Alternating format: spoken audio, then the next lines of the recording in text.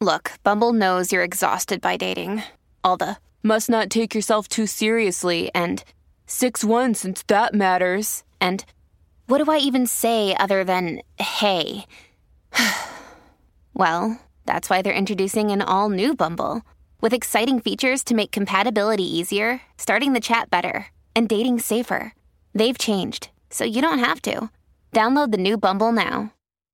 I think more than any other play, perhaps more than anything else in world literature, King Lear brings us face to face with the most basic questions of life's very possibility, of the foundations of any human contract.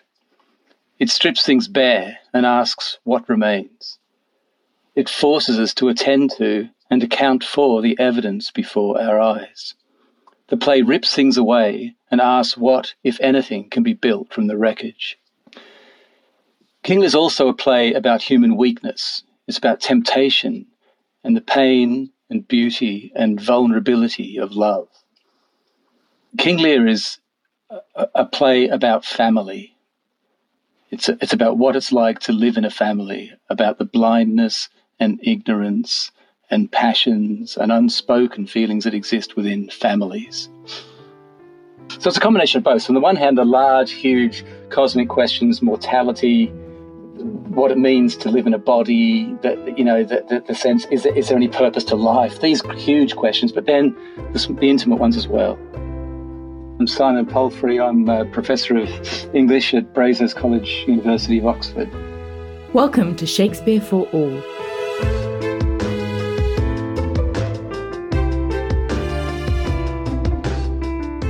Today we're talking with Professor Simon Palfrey about King Lear. Written around 1605, this play has perhaps the most expansive cosmic vision of all of Shakespeare's tragedies. The play is based on English chronicle sources, which tell the story of a king from Britain's ancient past who divides his kingdom between his two eldest daughters, only to have them rise against him. In Shakespeare's play too, King Lear divides his kingdom between his daughters Goneril and Regan, believing mistakenly that they love him more than his youngest daughter, Cordelia. Disastrous consequences follow that strip the aged king and, it seems, the whole world down to nothing. In the world of King Lear, no dignity and no possession can be taken for granted. Everything is vulnerable. Everything is open to loss. House, home, nation, family, name, identity, love, your own body, your own mind, your hold upon where or who or whether you even are. And the world of King Lear is a liminal world.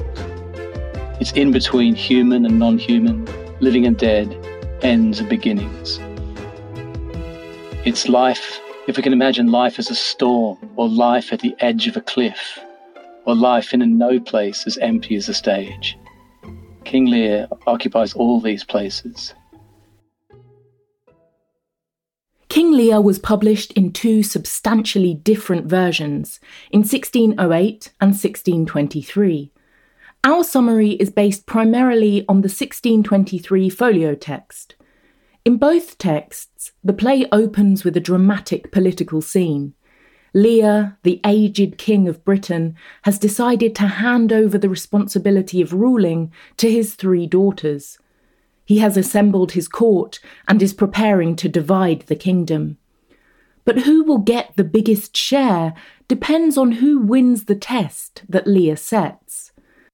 "Tell me, my daughters," he says, "which of you shall we say doth love us most?" He wants to be able to say to other people which of his daughters love him the most. And so it's this kind of boastful vanity of the father, where you have this enormous act of dividing the kingdom, which of course would be the worst possible thing to do in a nation, would be to divide your kingdom. It's a recipe for disaster. Shakespeare wrote King Lear during the reign of King James I, who was king of both Scotland and England. James petitioned Parliament to unite England and Scotland into a single kingdom, stressing how a divided kingdom leads to tumult and civil war. The play's first audiences, watching Lear divide his kingdom, would likely have anticipated that strife would follow. And, indeed it does. The two eldest daughters, Goneril and Regan, pledge that they love Lear beyond anything else in life, beyond what words can say. Lear, pleased, gives them each a third of the kingdom. The youngest daughter, Cordelia, knows that her love for Lear is far more genuine than her sister's, but putting that love into words would sound like she was simply repeating her sister's flattery. She expresses this dilemma in an aside to the audience. What should Cordelia speak? Love, and be silent. Then Lear asks Cordelia what she can say to outdo her sisters.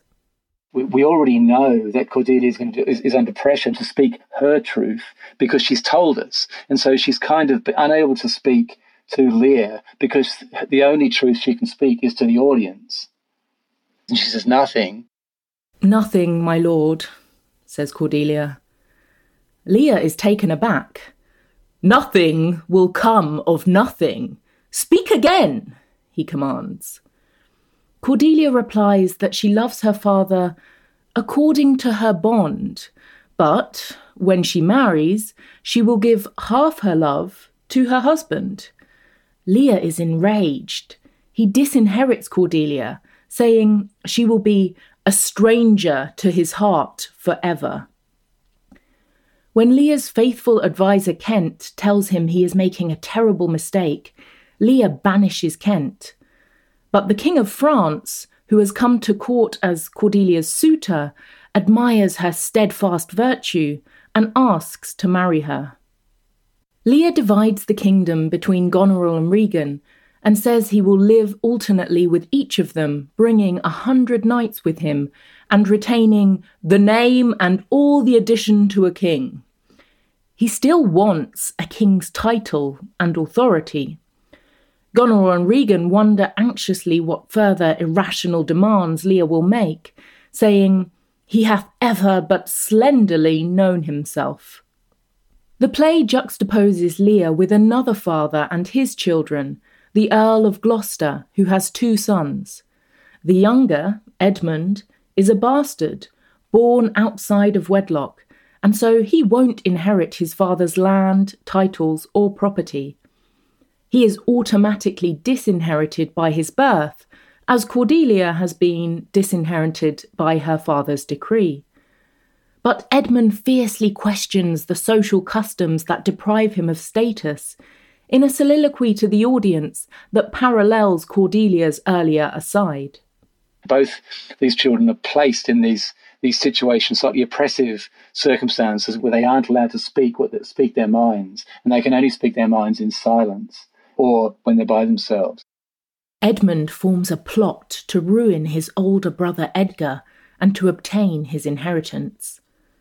Edmund tricks his father Gloucester into thinking that Edgar is plotting against his life.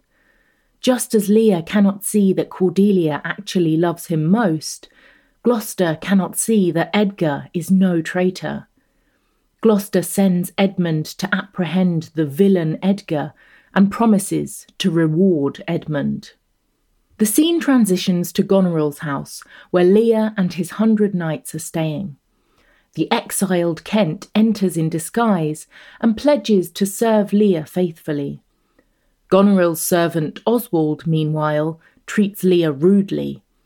This angers the king, but his jester, the fool, reminds him that he brought about this disagreeable situation through his own folly. "Dost thou call me fool, boy?" asks Lear. "All thy other titles thou hast given away," the fool replies.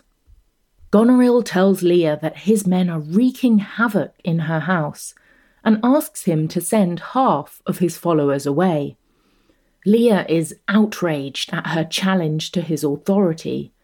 Calling her degenerate bastard, he curses her and prays that her children torment her too, so that she too may feel how sharper than a serpent's tooth it is to have thankless child. Goneril's unkindness seems to make him think differently about Cordelia. I did her wrong, he says. Meanwhile, Edmund is advancing his plot to displace Edgar. He tells Edgar their father wants to arrest him and convinces him to flee. Gloucester sends men after him. To disguise himself, Edgar strips off his clothing, smears himself with mud, and pretends to be Poor Tom, a beggar who is ostensibly mad, but whose speeches echo strangely with many of the play's key ideas. The particular thing that I've been most interested in Lear is trying to come to terms with the role of Edgar and the role of Poor Tom. That role has the second most lines in the play after that of the king. I actually think that the figure of Poor Tom is the crucial figure for taking the play into the sort of metaphysical territory that everyone recognises that the play enters, but it's Poor Tom who takes us there. Lear goes to find Regan, saying that he and his knights will stay with her instead. He expects sympathy and obedience from her, but when Goneril arrives, Regan joins with her sister in telling Lear to dismiss his followers. Why does he need 100 knights, they ask, or 50, or 10, or even 1? He's run away from Goneril's place because he's insulted. He goes there expecting to get looked after better. And what you get is this kind of slow, inexorable, remorseless cutting away of Lear's presence in that world. 100 knights, 50, 25, 10, 1, none. The outraged Lear now becomes inarticulate in his fury. No, you unnatural hags, I will have such revenges on you both that all the world shall... I will do such things. What they are yet I know not, but they shall be the terrors of the earth. I shall go mad. Lear rushes out of the house into the storm that is raging outside. Goneril and Regan, determined to teach him a lesson about his own folly, lock the doors on him. Lear is now trapped in an inner and outer tempest. When Lear goes out into that storm, he's left the social world entirely. It's like the curtain has been torn, and he's entered this torn world, this drowned world, this world where none of the rules apply. Kent goes out into the storm to look for Lear. Still believing in his absolute authority, Lear is seeking to command the storm itself. Blow, winds, and crack your cheeks. Rage, blow. You cataracts and hurricanos, spout till you have drenched our steeples. And thou, all shaking thunder, smite flat the thick rotundity of the world. I think Lear often speaks in a way, he's like a sort of Titan figure who doesn't really speak in metaphor. He just expects his words to come true. And this is why when he's cursing the storm, this is just natural for him, because he's on the same level as the gods or something, This is what he believes. Kent finds Lear and the fool and persuades them to take shelter in a hovel. My wits begin to turn, says Lear. How dost, my boy? Art cold? He asks the fool. I have one part in my heart that's yet sorry for thee. They follow Kent into the hovel. At first, Lear focuses on his own sufferings. In such a night to shut me out! Oh, Regan, Goneril, your old kind father, whose frank heart gave all. But then his attention turns to all those naked wretches that have no shelter to protect them, and he begins to feel pity. I have taken too little care of this, he says. In the hovel, they find Edgar disguised as Poor Tom. His distracted speech suggests a fall from status not unlike Lear's. Once, he says, he had horse to ride and weapon to wear, but now he is Poor Tom that eats the swimming frog, the toad, the tadpole, and eats cow dung for salads. Poor Tom's a cold, he says. He is also obsessed with the devil, describing his own past acts of darkness, and tells Lear to keep thy words justice and beware the foul fiend. Lear seems to find a kind of wisdom in Tom's words and asks to talk with this philosopher. Gloucester also goes to look for the king. Edmund, seizing another chance to increase his fortunes, tells Cornwall that Gloucester is a traitor. Cordelia has landed at Dover with French troops to aid her father, and Edmund says that Gloucester is aiding the enemy troops. Cornwall gives Edmund his father's title and goes to arrest Gloucester. Gloucester finds Lear and tells Kent to bring Lear to Dover so Cordelia can protect him from the enemies who want to kill him. Regan and Cornwall arrest Gloucester, and in a growing rage, Cornwall rips out one of Gloucester's eyes. A servant tries to stop him and even wounds him, but Cornwall takes out Gloucester's other eye. Gloucester cries out for Edmund, but Regan and Cornwall tell him that Edmund handed him over to them in the first place.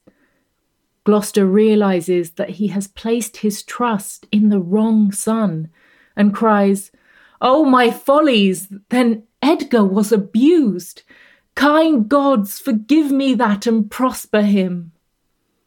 In one version of the play, some servants tend to Gloucester's wounds before he is forced outside by Regan and Cornwall. On the road, Gloucester unknowingly meets the son he prayed for, Edgar, still disguised as poor Tom.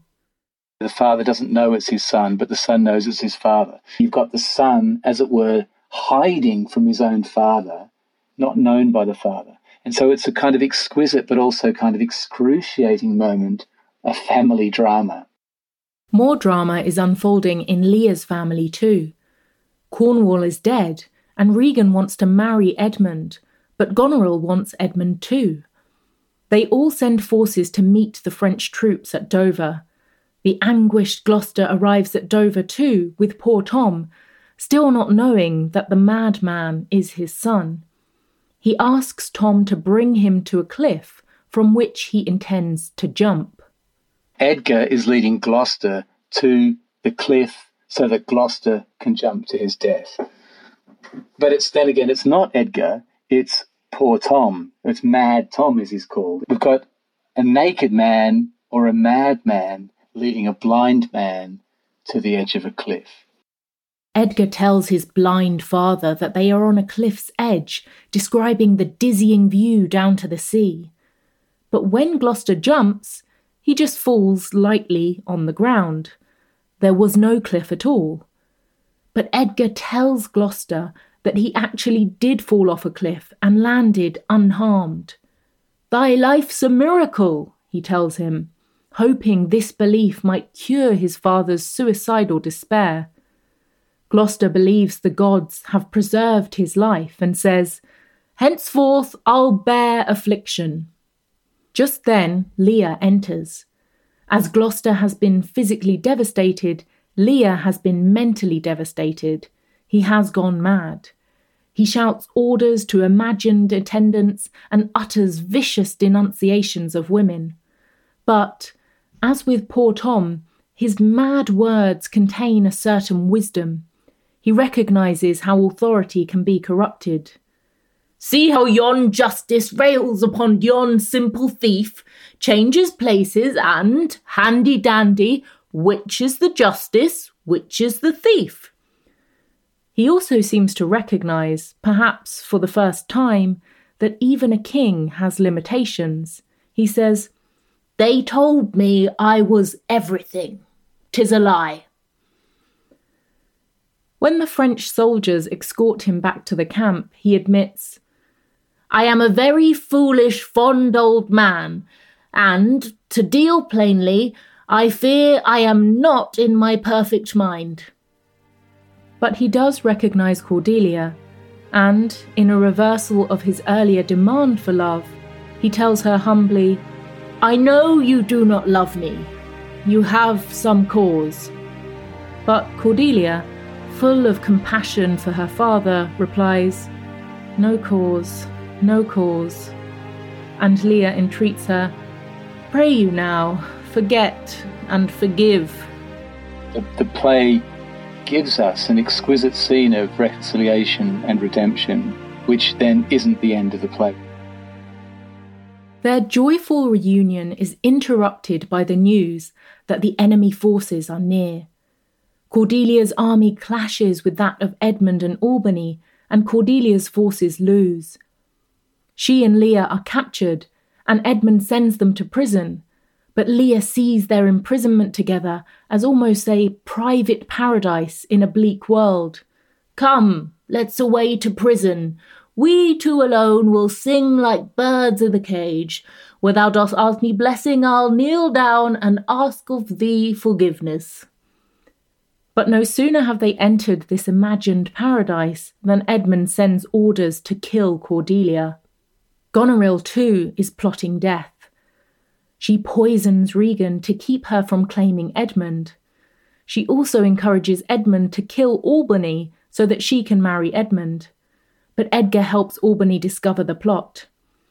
Goneril commits suicide, and Albany arrests Edmund and invites Edgar in disguise to fight Edmund in single combat. Edgar mortally wounds Edmund and then reveals who he is. He also describes how he finally revealed himself to their father, whose heart burst smilingly at learning he was reunited with his son. Edmund is moved and tries to make amends before he dies. He sends a message to halt the execution of Cordelia, but it is too late.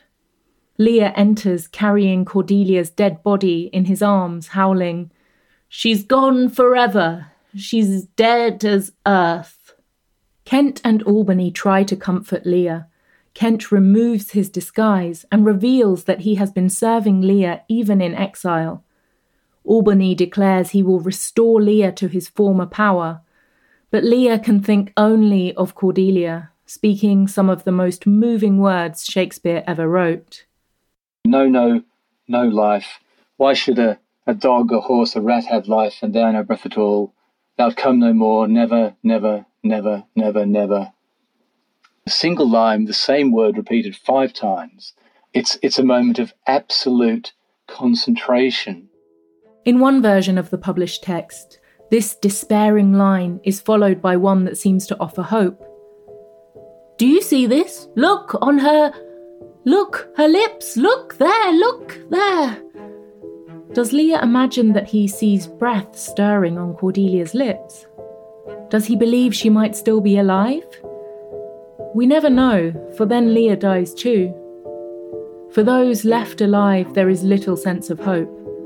The play ends with bleak lines, spoken in one text of the play by Albany and in another by Edgar. "The weight of this sad time we must obey. Speak what we feel, not what we ought to say. The oldest hath borne most. We that are young shall never see so much, nor live so long." In the next episode, we'll discuss what exactly we've seen by the end of King Lear, a near-apocalyptic vision of the destruction of the world and glimmers of life's survival. We'll see how this play asks, to paraphrase Lear's Fool, what use can be made of nothing.